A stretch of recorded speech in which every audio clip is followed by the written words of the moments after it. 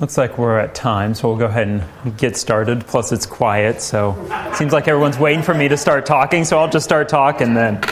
All right, so this morning we're going to be picking up in Obadiah. Last week we had finished off Amos. We had seen how Israel is reduced down to one, that is Christ, and he is the one who had endured all of these sufferings and this destruction of him, in order that they may be planted on a land that they will never again be uprooted from. And so now we got to really shift our minds into a different time frame here with Obadiah. We'll look at kind of the timeline of when things are going on, when this is being written, and that will kind of help frame our way of thinking through this book. And then since Obadiah is only 21 verses long, we'll probably get through that, and then we're going to skip over Jonah. Not that we don't love Jonah, but again, we're not going to be going through all the minor prophets. And so I commend you guys to read Jonah if you haven't, or if it's been a little while. But go ahead and do that, and then we're going to skip that, though, and go into Micah. Before any of that, we'll begin with an invocation and prayer. In the name of the Father, and of the Son, and of the Holy Spirit. Amen. Our Father, who art in heaven, hallowed be thy name. Thy kingdom come, thy will be done, on earth as it is in heaven. Give us this day our daily bread, and forgive us our trespasses, as we forgive those who trespass against us. And lead us not into temptation, but deliver us from evil. For thine is the kingdom, and the power, and the glory, forever and ever. Amen.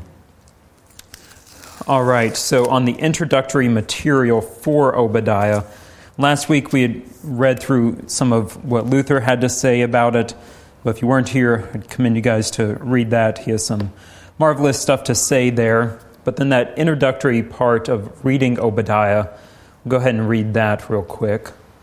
From the safety of a ruddy bluff, he surveys the desert floor, awaiting opportunity. At a great distance, he sees a line of travelers marching southward, wilting in the brutal summer heat. They have descended from the siege in Jerusalem, where Babylonian towers lifted warriors to the tops of the walls. As the walls came down, refugees poured forth. Though these refugees lacked provisions, they fled in any direction. A break in the line of soldiers allowed.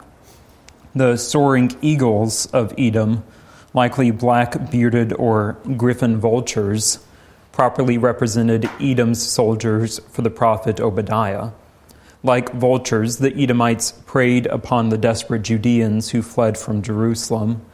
And even though the Edomites dwelt securely in their rocky kingdom, carved into the cliffs of Mount Seir, the Lord's judgment would reach them, and he would rule over them. So that'll put us in the proper framework here for Obadiah. And so you see in the timeline, in 605, Nebuchadnezzar besieges Jerusalem. And then in 587, the temple is destroyed. And so in between 587 and 553 is when Obadiah is written. And so it's during that time of the captivity, time of the deep distress of the people of Israel here. And so he's writing, it's going to be speaking of the overthrowing of Edom, this wicked nation who sat there and watched as Jerusalem was being besieged. And even Edom is inculcated into this, and they're seen as guilty participants even in this besieging of Israel here. We see a playthrough of this in 2 Kings with Nebuchadnezzar besieging Jerusalem, 2 Kings 25. If you want to read through that later on, it kind of gives a framework, gives a little bit of account of what is going on, the great atrocities for the people of Jerusalem here. And so with that, then, we'll turn the page and onto 1474 under the heading of the blessings for readers. Little Obadiah, since he's only 21 verses long, would be easy to overlook. However, carefully consider how this short prophecy is emblematic for all the Old Testament prophetic books, emphasizing the Lord's reign on behalf of his people, which he would extend to other nations. This theme anticipated the coming of Jesus, whose merciful rule creates the church, which now encircles the globe. So we saw this even with Amos, the same type of theme being carried out. of how the Lord is reigning on behalf of his people, even though his people have turned wicked. The Lord is still reigning over them, reigning over the other wicked and pagan nations around him, or around them there. And that wickedness extends to those other nations, but then all that is framed within the anticipation of the coming of the Messiah here. So we saw that little bit of gospel peek out at the end of Amos. In the midst of all the judgment, destruction, fire, and everything, there is the prophecy of the coming Messiah and that faithful remnant from whom the Messiah would come. And so we'll see those same type of promises here in Obadiah, though it's going to be a little more hidden here. Are there any questions on the introductory or any of the history behind it before we hop into the text? Yeah. Is he writing from the perspective of being in Israel and seeing what happens to Israel itself, not in Babylon? I would venture to guess yes, is what I'm thinking of. That's concerning Edom. Yeah, I would think so. All right, verse 1. The vision of Obadiah. So again, we have this vision coming from the Lord to Obadiah. Same as with Amos, when he saw these images. He saw these, 5 visions that he had of the plumb line and the basket of fruit and all those things. And so these visions from the Lord to Obadiah. So that's just kind of the introduction here. Moving into the second half of verse 1. Thus says the Lord God concerning Edom. And so Edom, descendants of Esau, Israel, descendants of Jacob. And so he's going to be really playing on that long-standing feud, that division amongst the brothers that then is brought all the way down into this present day when Obadiah is writing this here. And so concerning Edom, that is, descendants of Esau, we have heard a report from the Lord, and a messenger has been sent among the nations. And so this messenger isn't Obadiah. This isn't who he's speaking of. This is just an unidentified messenger. This report has come, and a messenger has been sent among the nations. And the message of that messenger is, rise up, let us rise against her for battle. Against her, that is, against Edom. So we're going to be rising up against Edom for all of their wickedness. Verse 2, behold, I will make you small among the nations. Again, speaking to Edom here. I will make you small among the nations. You shall be utterly despised. So in the manuscript note, or behold, I have made you small among the nations, you are utterly despised. And so whether or not it's kind of a present or a future tense here, the Hebrew is really flexible in that of there's not so much as tenses as just kind of different aspects, and one tense can do a bunch of different things. So it's a little more fluid than English here. And so whether or not it's more of a future or a present, I'd argue probably a little bit of both. They are utterly despised amongst nations, especially Israel. They're despising Edom, even from the very beginning with Jacob and Esau. And they will be utterly despised in the future as well. The pride of your heart has deceived you. You will live in the clefts of the rock, in your lofty dwelling, who say in your heart, who will bring me down to the ground? So the nation of Edom is very prideful during this time. They're kind of in the clefts of the rock, so they're on these mountaintops, kind of up hidden there of who could destroy us. We're doing just fine. Have we heard that theme pop up before with Israel and the other pagan nations? And what did the Lord promise in Amos? But destruction, fire, hellfire and brimstones. And we'll get a bit more of that here in Obadiah. So the pride of your hearts, they're sitting in their lofty dwellings. Who will bring me down to the ground? The Lord's going to have an answer for them here in just a moment. Though you soar aloft like the eagle, remember the introductory, it could be these vultures, these bearded, ugly, wicked vultures here. Though they soar aloft up there, though your nest is set among the stars, from there I will bring you down, declares the Lord. So this is the Lord himself speaking to Edom here through the mouth of Obadiah. But I will bring you down. If thieves came to you, if plunderers came by night, how you would have been destroyed. Would they not steal only enough for themselves? And so the answer here is yes. If a thief comes in the night, they're not going to steal everything in your house. They're going to go in, see what's most valuable, maybe take the TV, maybe take any loose cash sitting around. They're not going to be plundering everything, but just what they want, what's easy to get, and what satisfies their desire. But the Lord here, he's going to be continuing on. Let me finish off verse 5 to see how he carries on this argument. But if grape gatherers came to you, would they not leave gleanings? So again, we see this in Ruth especially. As they harvest, they would leave these gleanings. They wouldn't harvest 100% of everything. They would leave some stuff behind for the poor to come back through, the widows to come through, to glean and have something for themselves, to be fed and nourished.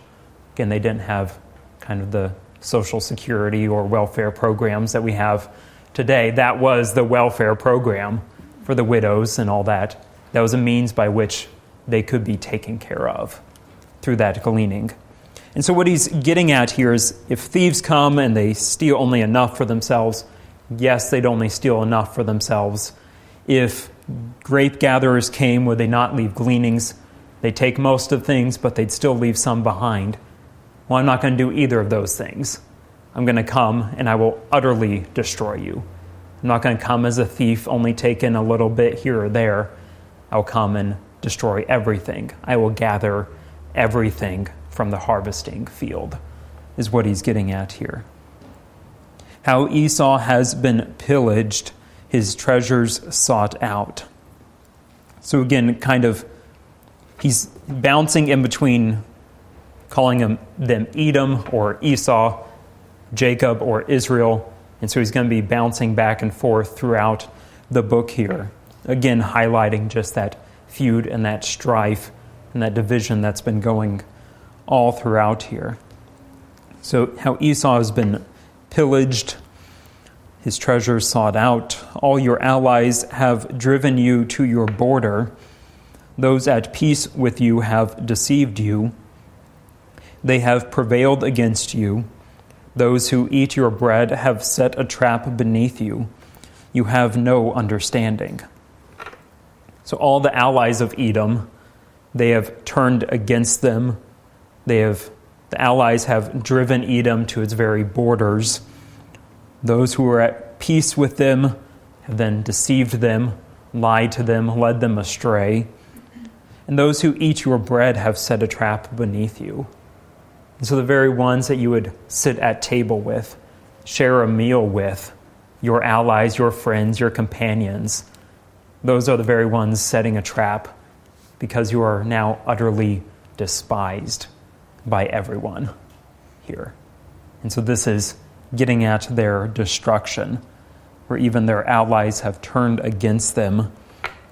You have no understanding.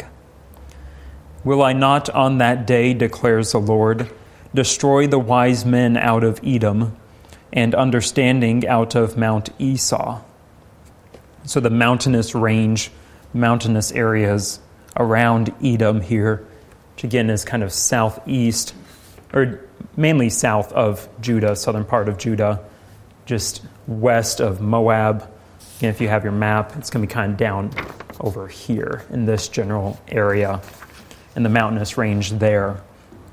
And so from there, he will destroy them. Verse 9, and your mighty men shall be dismayed, O Teman, so that every man from Mount Esau will be cut off by slaughter. So the study note on there for Teman, possibly a village in Edom though the name might refer to Edom as a whole. We'll see this here in a few moments with Micah. There's going to be some places we just don't know. There's not any maps that we have to say this is exactly where it is or whatnot. But that's kind of the general guess. It's still going to be in the same area as Edom. They will be cut off by slaughter. On that cheery note, are there any questions or comments so far? Pretty straightforward, carrying on the same themes that we've seen in Amos and any of the other minor prophets that you've read. Verse 10, because of the violence done to your brother Jacob. So again, recalling this brotherly bond that they have that has been broken. Because of the violence you have done to your brother Jacob, that is Israel, shame shall cover you, and you shall be cut off forever. On the day that you stood aloof, on the day that strangers carried off his wealth, that is the wealth of Jacob, the wealth of Israel, and foreigners entered his gates and cast lots for Jerusalem, you were like one of them. And so this is the besieging of Israel, besieging of Jerusalem here. And so while all of this was going on, the brother, that is Edom, the brother of Jacob, the brother of Israel, stood aloof, stood by, watched all of this go on. And even at the end of verse 11, you were like one of them. And so you're even like those besieging your brother. You're just as guilty as they are for this wickedness that has come upon them. But do not gloat over the day of your brother Israel, or your brother that is Israel, in the day of his misfortune. Do not rejoice over the people of Judah in the day of their ruin. Do not boast in the day of distress. So the English word here, gloat, is actually the word for to see or to look. And so do not look over, do not look upon the day of your brother. Remember, they're in the mountaintops, they're standing aloof, watching all this. They're looking down, seeing all of this destruction going on, looking down on the day of their misfortune. And do not boast. Manuscript note says, do not enlarge your mouth, is the actual Hebrew here. So do not enlarge your mouth in the day of distress. Do not enter the gate of my people in the day of their calamity. So that is, do not go back and kind of pillage after all this destruction has gone on. Do not gloat over his disaster in the day of his calamity. Do not loot his wealth in the day of his calamity. Do not stand at the crossroads to cut off his fugitives. Do not hand over his survivors in the day of distress. So we get just all these prohibitions against them of even what they have done already. They have entered the gate and they have gloated over the disaster of Israel. They have looted the wealth there. They have stood at the crossroads and cut off the fugitives. They have cut off those who were fleeing all of this destruction that was coming. Again, he's writing this to the people of Israel here. They're in this captivity, and he's writing, and these words would be words of comfort. Much like in Amos, before we got to the last oracle that was against Israel, it's kind of words of comfort to the people of Israel. Yeah, destruction's come upon those pagan nations, all those people that have, looted us and done us wicked or done us evil. They're saying, yeah, great. Yes, Lord, destroy them. But then later on in Amos, he turns it back on the people of Israel. But again, here, these would be words of comfort to them, of this promise of destruction to Edom, who has done all of these wicked things to the people of Israel. Verse 15, for the day of the Lord is near upon all the nations. That is the day of judgment, not the promised last day, kind of a joyous day for us in the faith, but rather a day of judgment, the day of destruction. As you have done, it shall be done to you. Your deeds shall return on your own head. So here we get this theme that's going to be carrying out through the rest of the book of this reversal that's going on, or what's done, what you have done, it will be done to you. Your deeds will be returned to you. And we'll see this reversal here in a moment as well. For as you have drunk on my holy mountain, so all the nations shall drink continually. They shall drink and swallow, and shall be as though they had never been. So this is not a drinking of joy, this great wine, but rather the cup of God's wrath here, the day of the Lord. They will drink and drink continually. And it shall be as though they had never been. It will be as though they had never even existed, of this destruction that is coming. Verse 17 is a switch, though. But in Mount Zion there shall be those who escape, and it shall be holy. And the house of Jacob shall possess their own possessions. So here we get the great words of comfort to the people of Israel.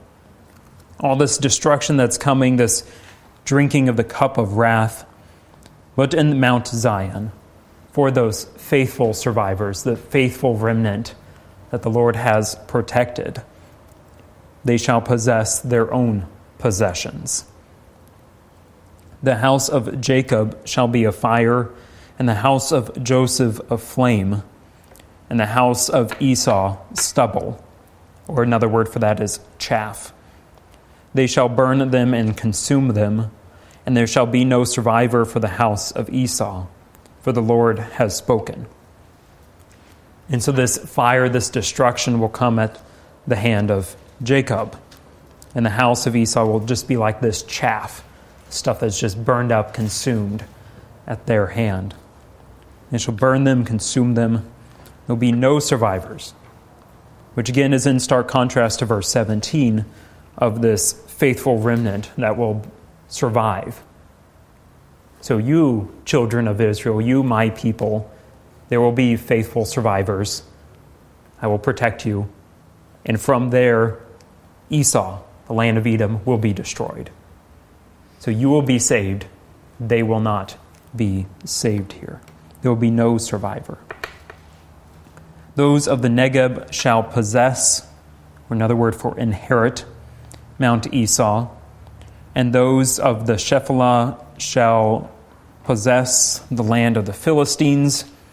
They shall possess the land of Ephraim and the land of Samaria, and Benjamin shall possess Gilead.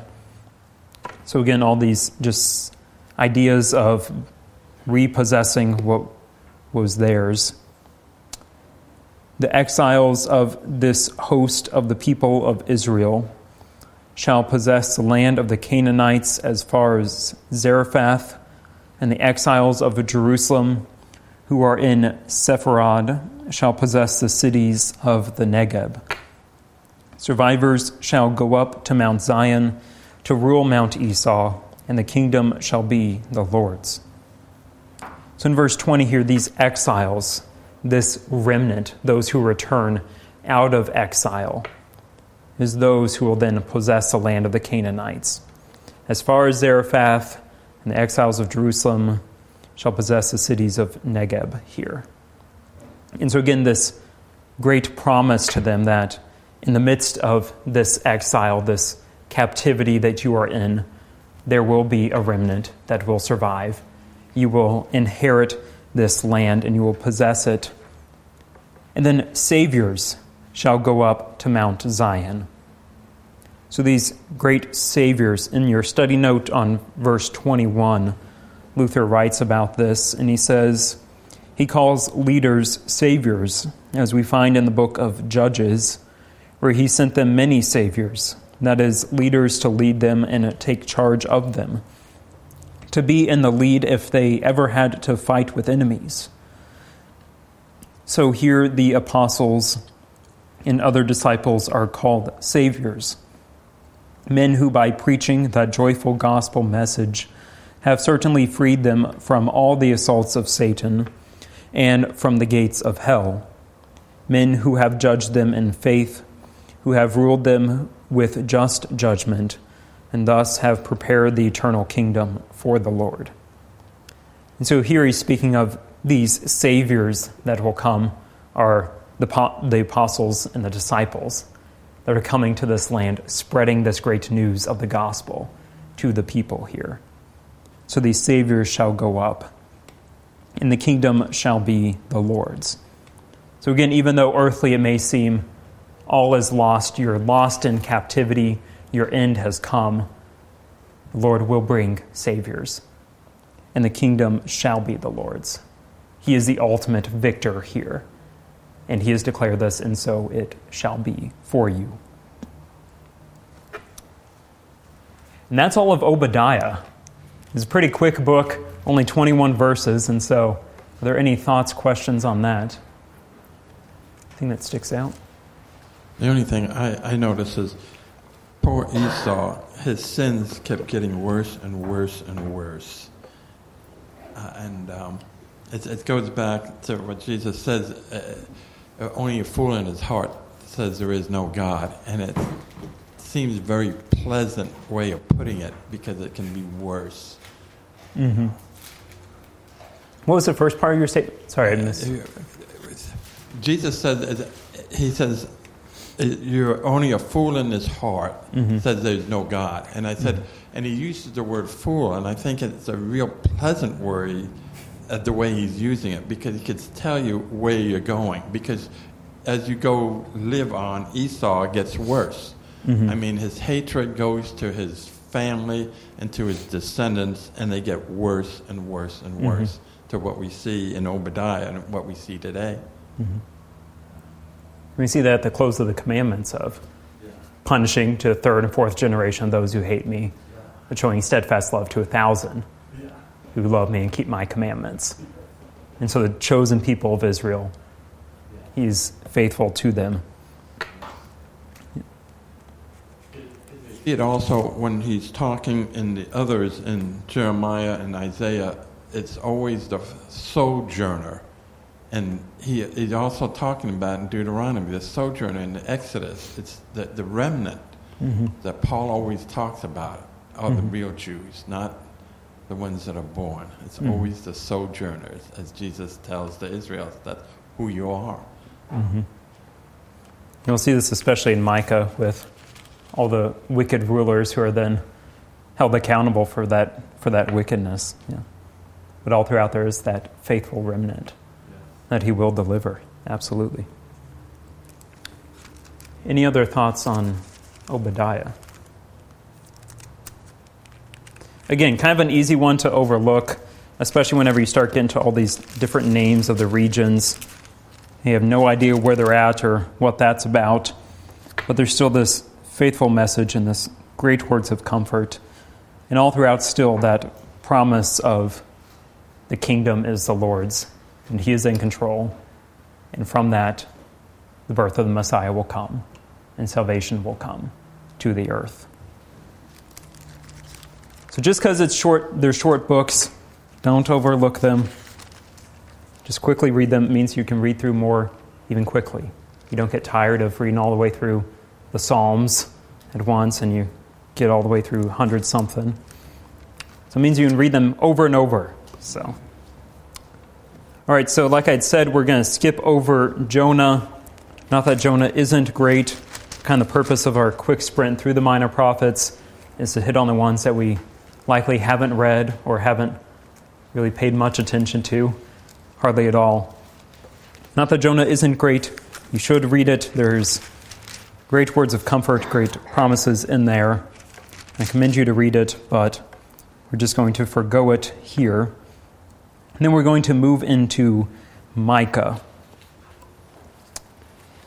Now we'll look at the introductory material again here, that first paragraph. One reclines on the grass, the other stands on a rock. The first lazily eats mutton and drinks wine. The other turns and watches the tree line at the edge of the field. The first snores, the other sees the lion coming. Micah called out against the leaders of Judah and Israel who indulged themselves. They did not see the problems that threatened their subjects, including the threat of exile for the daughters of Zion. Yet Micah also prophesied the coming of a faithful shepherd who would stand guard over his people and spring to their defense with the strength of a young lion. This ruler would come from a shepherd's town, Bethlehem, ascend to the tower of the flock, David's palace, and renew the kingdom. Micah's shepherd is Jesus. And moving on to Luther's comments, I'm going to just read the second and third paragraphs. Micah is one of the fine prophets who rebukes the people severely for their idolatry and constantly refers to the coming Christ and to his kingdom. In one respect, he is unique among the prophets in that he points with certainty to Bethlehem, naming it as the town where Christ was to be born. For this reason, he was famous under the Old Covenant, as Matthew certainly shows in chapter 2, verses 3 to 6. And then here's the key point for this introduction, that third paragraph of Luther. In short, he, that is Micah, denounces, he prophesies, he preaches, etc. Ultimately, however, his meaning is that even though Israel and Judah have to go to pieces, Christ will yet come and make all things good. So too we now have to rebuke, denounce, comfort, and preach, etc. And then say, even though all be lost, Christ will yet come at the last day and help us out of all misfortune. It's great words of comfort and a call to us and to call to faithful pastors here to continue to rebuke, denounce, comfort, and preach, even in the midst of the world seeming as though it's all but lost. Even though it may be, Christ will come again on the last day. There is that certainty and that promise that we have for the sake of what Christ has done for us.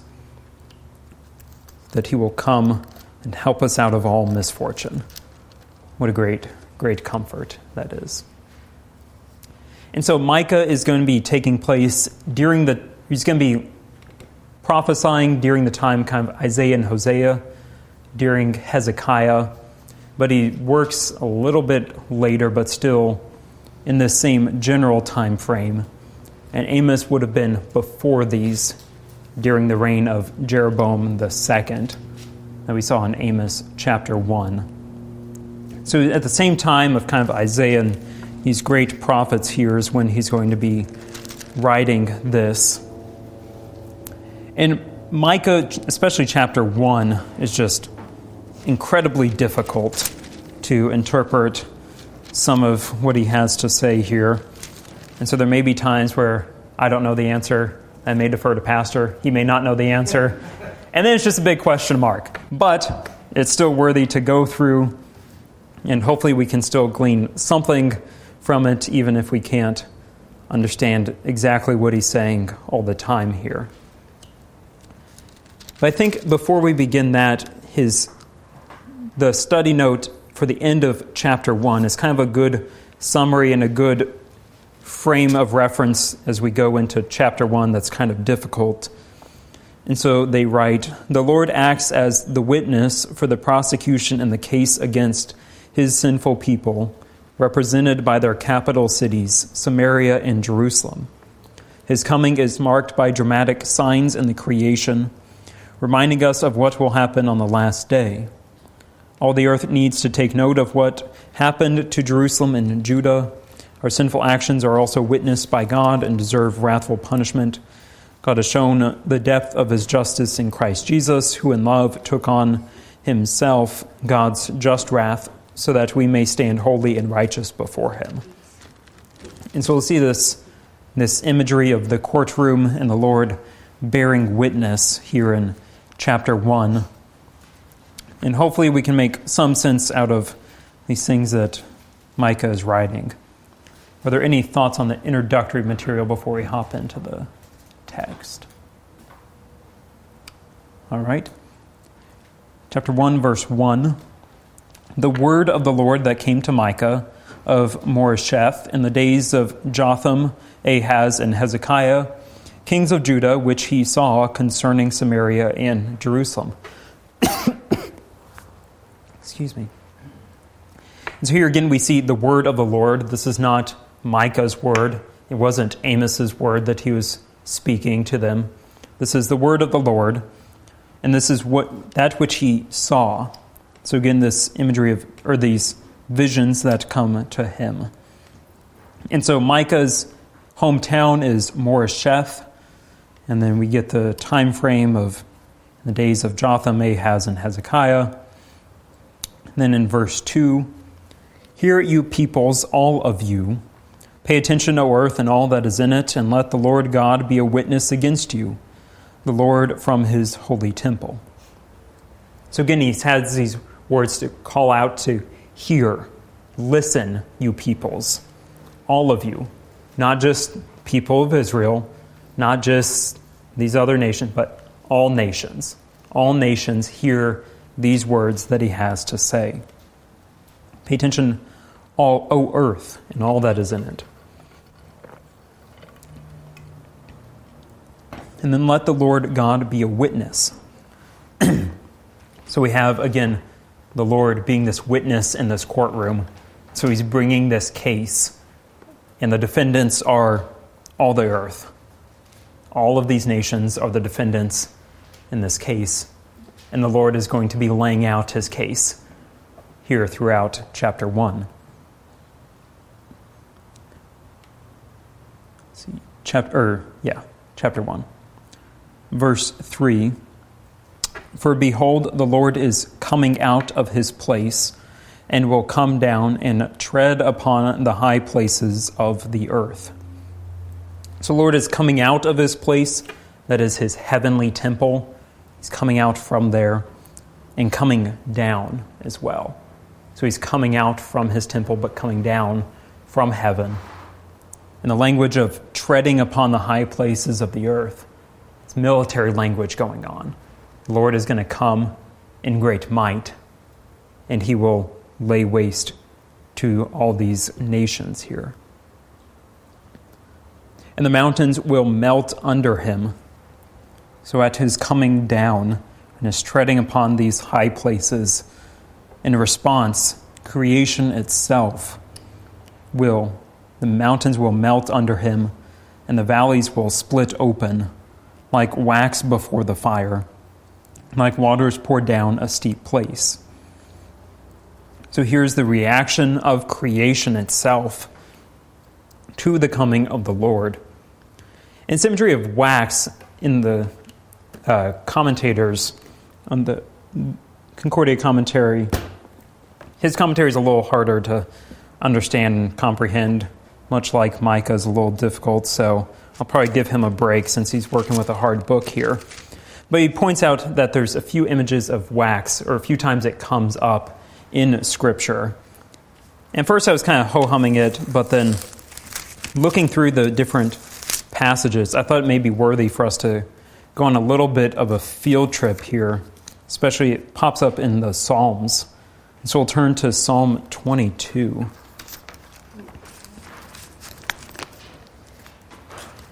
Again, keep in mind the wax melting before the fire and waters pouring down a steep place.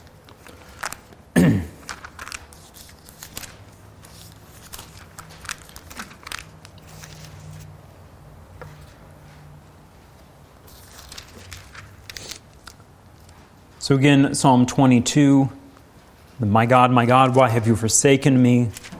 We're in this context. Then in verse, we'll back up a little bit into verse 12 of chapter 22. Many bulls encompass me, strong bulls of Bashan surround me. They open wide their mouths at me like a ravening and roaring lion. I am poured out like water, and all my bones are out of joint. My heart is like wax, it is melted within my breast. So we have these words that Christ himself is proclaiming on the cross during crucifixion. And he's saying, I am poured out like water. So these same words that we see in Micah 1. And my heart is like wax, it is melted within my breast. And so the reaction of creation to the coming down of the Lord in judgment is the very words that Christ is speaking when he is experiencing the full judgment of God, his full wrath on behalf of us. Is this melting like wax and this pouring out like water. And we see this also in Psalm 68 and 97. Same imagery, we won't hit on those, but if you're interested, there is some fun stuff to see. And those are the only occurrences that I see of this wax, which I would have thought it would have appeared a lot more frequently. It seems like it would have. But here we get these images, especially as it applies to Christ for us. We're returning to Micah 1. Actually, I'll pause there. Are there any, before we move on? Don't want to just switch subjects without leaving the break. Okay. So that is the reaction of creation to the Lord's coming, to tread upon the high places. Mountains will melt like wax and be poured out down a steep place. All of this. And so this is the reason for the judgment, this melting of the mountains and everything. All this is for the transgression of Jacob and for the sins of the house of Israel. What is the transgression of Jacob? So that is the kingdom of the north. Is it not Samaria? As the peak, or kind of the best Jerusalem has, or Jacob has to offer here. So I don't know, equivalent to in the U.S. would be the best thing we have, or best place we have to offer. The city we're most proud of. I don't know if too many we'd be too proud of nowadays, but anyways, what is the transgression? Is it not Samaria? And so what is that great transgression, that great stain upon the land of Jacob? It's Samaria. It's your best city, your pride and joy. That's a stain upon you. And the word for what, I don't know, I mean, it makes sense why they translate it as what, but really the word used here is the word for who.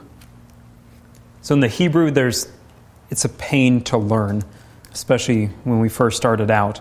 But the word for who is pronounced me, and the word for he is who, and the word for she is he, and the word for dog is fish.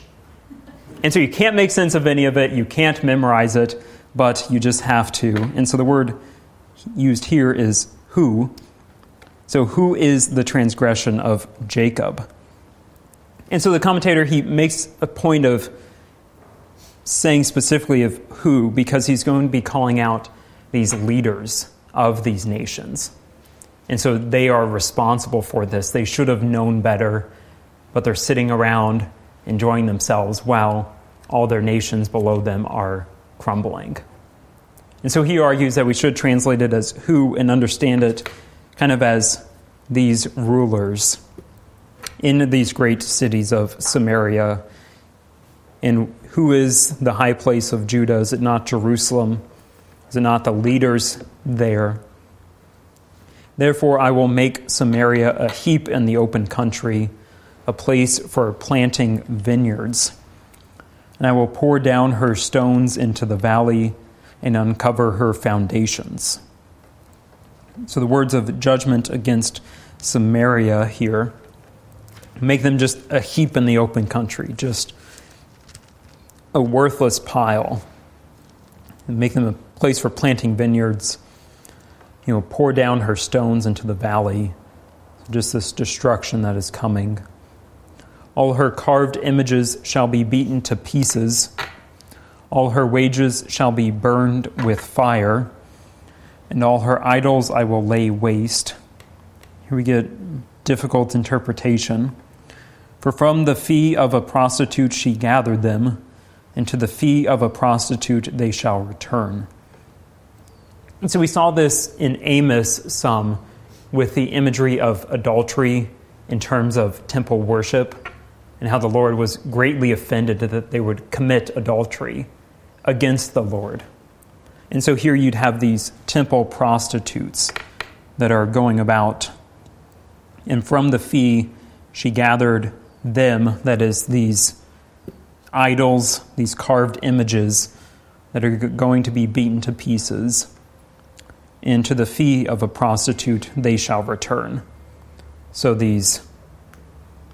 all these idols are going to be decimated. It'll just be returned as broken pieces.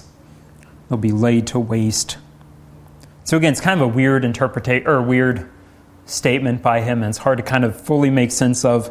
That's my best guess, or my best stab at it. We kind of get the sense of this sin, it leading to sin and death. So from the fee she gathered them, and to the fee they shall return. So dust you are, and to dust you shall return. That same type of imagery here, but just in a little more colorful fashion.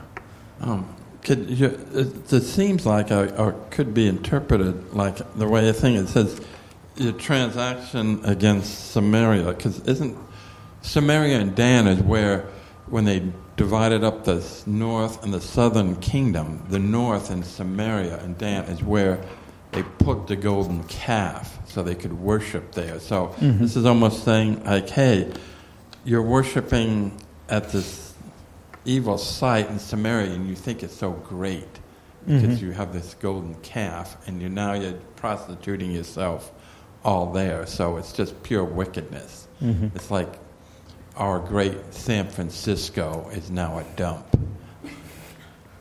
I haven't had the pleasure of venturing up there, but I will during the time of Thanksgiving, so we'll see how that goes.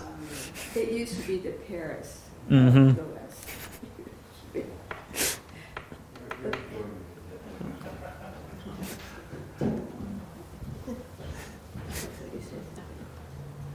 Oh, he's coming with the mic. Tell me if my brain is going too wild. Okay. I see this passage here about the prostitute. Isn't this so interesting? Of this woman at the well in Samaria and the water image and everything. But the other thing, the water, Christ is talking about, I have living water and pouring out like water. It's both, can I say, it's both God's wrath, because without water we die. But we die in Christ in baptism, and we are raised to life. Is that going too far afield?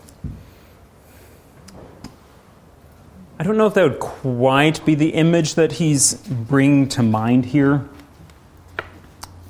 I mean, some people are of the frame of mind of any time there is water in Scripture, especially the Old Testament, it's automatically looking forward to baptism. Okay. And so they'll read into it there. I don't know if that's quite what he's pointing at. Because I think the view of this prostitution is just this complete wickedness that's coming. I don't know. Do you have any other thoughts, Pastor, on that? Or? Well, I like what you said, Paul. It's just independent of the text. Yeah. Yeah. I think when you, let's see, so probably cult prostitution, right? So they're soliciting the men, and this would be like Baal, storm god, impregnating the earth, and so reenactments of that, and then the fees, the offerings that are given are buying these really impressive idols and this kind of perverse beauty. And so it's a nasty transaction. And then where else did I see this? Oh, yeah. I mean, so some of the language is really suggestive here, too. Let me see if I can see what it is. Okay, maybe not so much the I will pour down her stones in 6, but isn't it a strange expression? It wouldn't surprise me if there's more there. But then especially uncover her foundations. That's the language of uncovering nakedness, of bringing someone, like, if a woman has fallen into shame, the revenge of that is to shame her by uncovering her nakedness. And so it's like a violent act of shaming that which is shameful, kind of the tit for tat. And that's probably what's in view in 7 too, where you've got this sort of, from the fee of a prostitute she gathered these beautiful idols, to the fee of a prostitute they shall return. So God enacting this sort of violence against and shaming this shameful woman, thus the she of the city. Toward the end of 7, For from the fee of a prostitute she gathered them. Who's the she? The city, it would seem. So you've got all this like, I mean, it's very uncomfortable, it's very violent, it's very like, if you act shamefully, you get shamed, kind of Middle Eastern mentality there.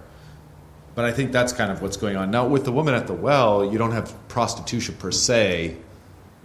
You've got like serial monogamy or something, right? How many husbands have you had, right? Yes, and the one who you're with now is not your husband, that kind of thing. Yeah.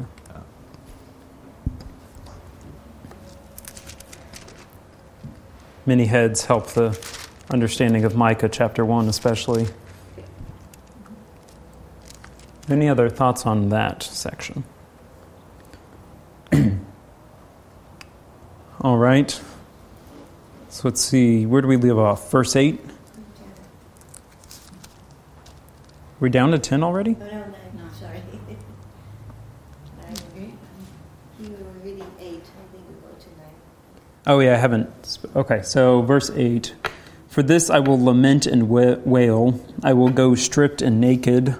I will make lamentation like the jackals and mourning like the ostriches. Don't know what kind of mourning ostriches make, but... Could be owls. Yes. So the... Oh, yeah. Hooting. Yeah. Yeah. So again, interesting imagery here. But for this, that is Micah here, maybe through the mouth of the Lord, but still, Micah, it seems, is speaking here. For this I will lament and wail. I will go stripped and naked. And so don't we see this also with Christ? Remember on Palm Sunday, he's riding in to Jerusalem on the donkey, and he mourns, he weeps over Jerusalem. And then as he goes to the cross, he goes stripped and naked to the cross. So this imagery of mourning over this nation, over her destruction, that will come. And he will make lamentation like the jackals and mourning like the ostriches. I guess if you really want to know what noises they make, you can Google it later, and I'm sure there's YouTube videos of the lamentation of jackals, if you want. Verse 9, for her wound is incurable, and it has come to Judah. It has reached to the gate of my people, to Jerusalem. And so this all previously is the sin of Samaria here. And so that sin, that incurable wound, so again, incurable, there's no hope here. And it has come to Judah, and has reached the gate of my people, to Jerusalem. So sin there has infected all the way down to his people in Jerusalem here. It's reached their very gates. And again, we have the line here of my people. So we get this great promise even embedded here of all this sin is coming, but they are my people. And these great words of comfort, even though the rulers of Jerusalem and everything, they are fallen wicked, they're still his people. Tell it not in Gath, weep not at all. In Beth-le-Aphrah, roll yourselves in the dust. And so Beth-le-Aphrah literally translates to house of dust. And so roll yourselves in the dust, or roll yourself in kind of ashes, this state of mourning here. Your study note for verses 10 through 16 makes a point that I made earlier of we don't know the precise locations of a lot of these places, so if you ask me where it's at on a map, I'll say your guess is as good as mine. We'll throw a dart and maybe we'll be right or maybe not. Verse 11, pass on your way, inhabitants of Shaphir, that is, beautiful city, is its Hebrew translation here. So pass on your way, inhabitants of Shaphir, in nakedness and shame. So these inhabitants of the beautiful city they're in nakedness and shame. So here in verse 11, we have the opposite of what they're supposed to be. So this beautiful city is now shameful. It's ugly to look at. It's not pleasing. The inhabitants of Zaanan, however you want to pronounce that, do not come out. The lamentation of Beth-Ezel shall take away from you its standing place. So they are coming out, the Sana, can't remember the Hebrew word there, but the inhabitants of the coming out do not come out. Lamentation of Beth-Ezel, take away from you its standing place. For the inhabitants of Marath, probably from that word marah, bitter. We saw that in Amos. We see that in Ruth with Naomi. Don't call me Naomi, call me Mara. The bitterness that she has experienced. Wait anxiously for good. So the inhabitants of bitter wait anxiously for good, because disaster has come down from the Lord to the gate of Jerusalem. Then he switches gears and speaks of another place here in verse 13. Harness the steeds to the chariots, inhabitants of Lachish. It's my best guess at how to pronounce that. And so here, these, in the Concordia commentary, it's speaking of that this place, Lachish, or however you want to pronounce it, would have been probably is likely of strategic military importance. So they would have had great military power here. So he's getting out to the point of, hey, Lachish, inhabitants of there, harness your steeds to the chariots, get ready for battle if you think that's going to save you. Again, if you want to trust in your military, because you're great and powerful military, if you want to trust in that, harness your steeds, get ready your chariots, and we'll see what happens. It was the beginning of sin. To the daughter of Zion, for in you were found the transgressions of Israel. And so this relying on military might to be saved, it was the beginning of sin to the daughter of Zion. For in that the transgressions of Israel were found. Verse 14, we may have a few minutes to finish this chapter up. Therefore you shall give parting gifts. Your manuscript notes, or give a dowry to Moresheth Goth. The houses of Akzib shall be a deceitful thing to the kings of Israel. So we have this, as you give a dowry, your daughter is going to be leaving your household. As you hand off your daughter's hand in marriage here. So this parting of one's daughter. I will bring a conqueror to you, inhabitants of Mareshah. The glory of Israel shall come to Adullam. Make yourselves bald and cut off your hair. We saw that in Amos, this state of mourning. You would shave your head. They are mourning for the children of your delight. So the very children that you delight in, your pride and your joy, mourn for them. Shave your head, because this is what their future is going to be. This is the destruction that's going to come. Make yourselves as bald as the eagle, for they shall go from you into exile. So that language we had of the dowry, this parting of one's daughter, this parting of the offspring, here we get that imagery with, they shall go from you into exile. So they shall part from you. Your children will go into exile. Mourn for them. Shave your head. This is coming here. These are really cheerful endings to these classes. Man, aren't you guys just happy and joyful right after this? Oh. Don't worry, it may get better. We'll see. We'll see how Micah goes. See if he's a little more cheerful than Amos. But are there any thoughts or questions? Yeah. Just so far, it seems like the reason for all this is the carved images of idols. Mm-hmm. But maybe we'll get to it later. What the specific transgressions were. Mm-hmm. Yeah, all of it is still, ultimately driving from a denial of the Lord, the parting of his people. And that takes on many different forms of the idols or trusting in your military might, as they did. So yeah, it takes on many different forms.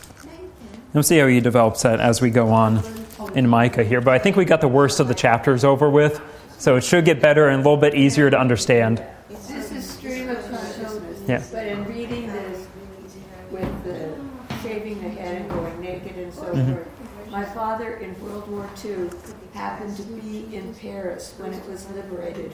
And they took the women who collaborated with the Germans, you know, he had pictures of it, and made them shave their head and walk through the streets. Yeah. And I think, in contrast to, we were recently in Las Vegas because of Nellis Air Force Base, and I heard that there are women walk around with basically nothing on Oh, jeez. in the strip. Yeah. What has happened to our culture?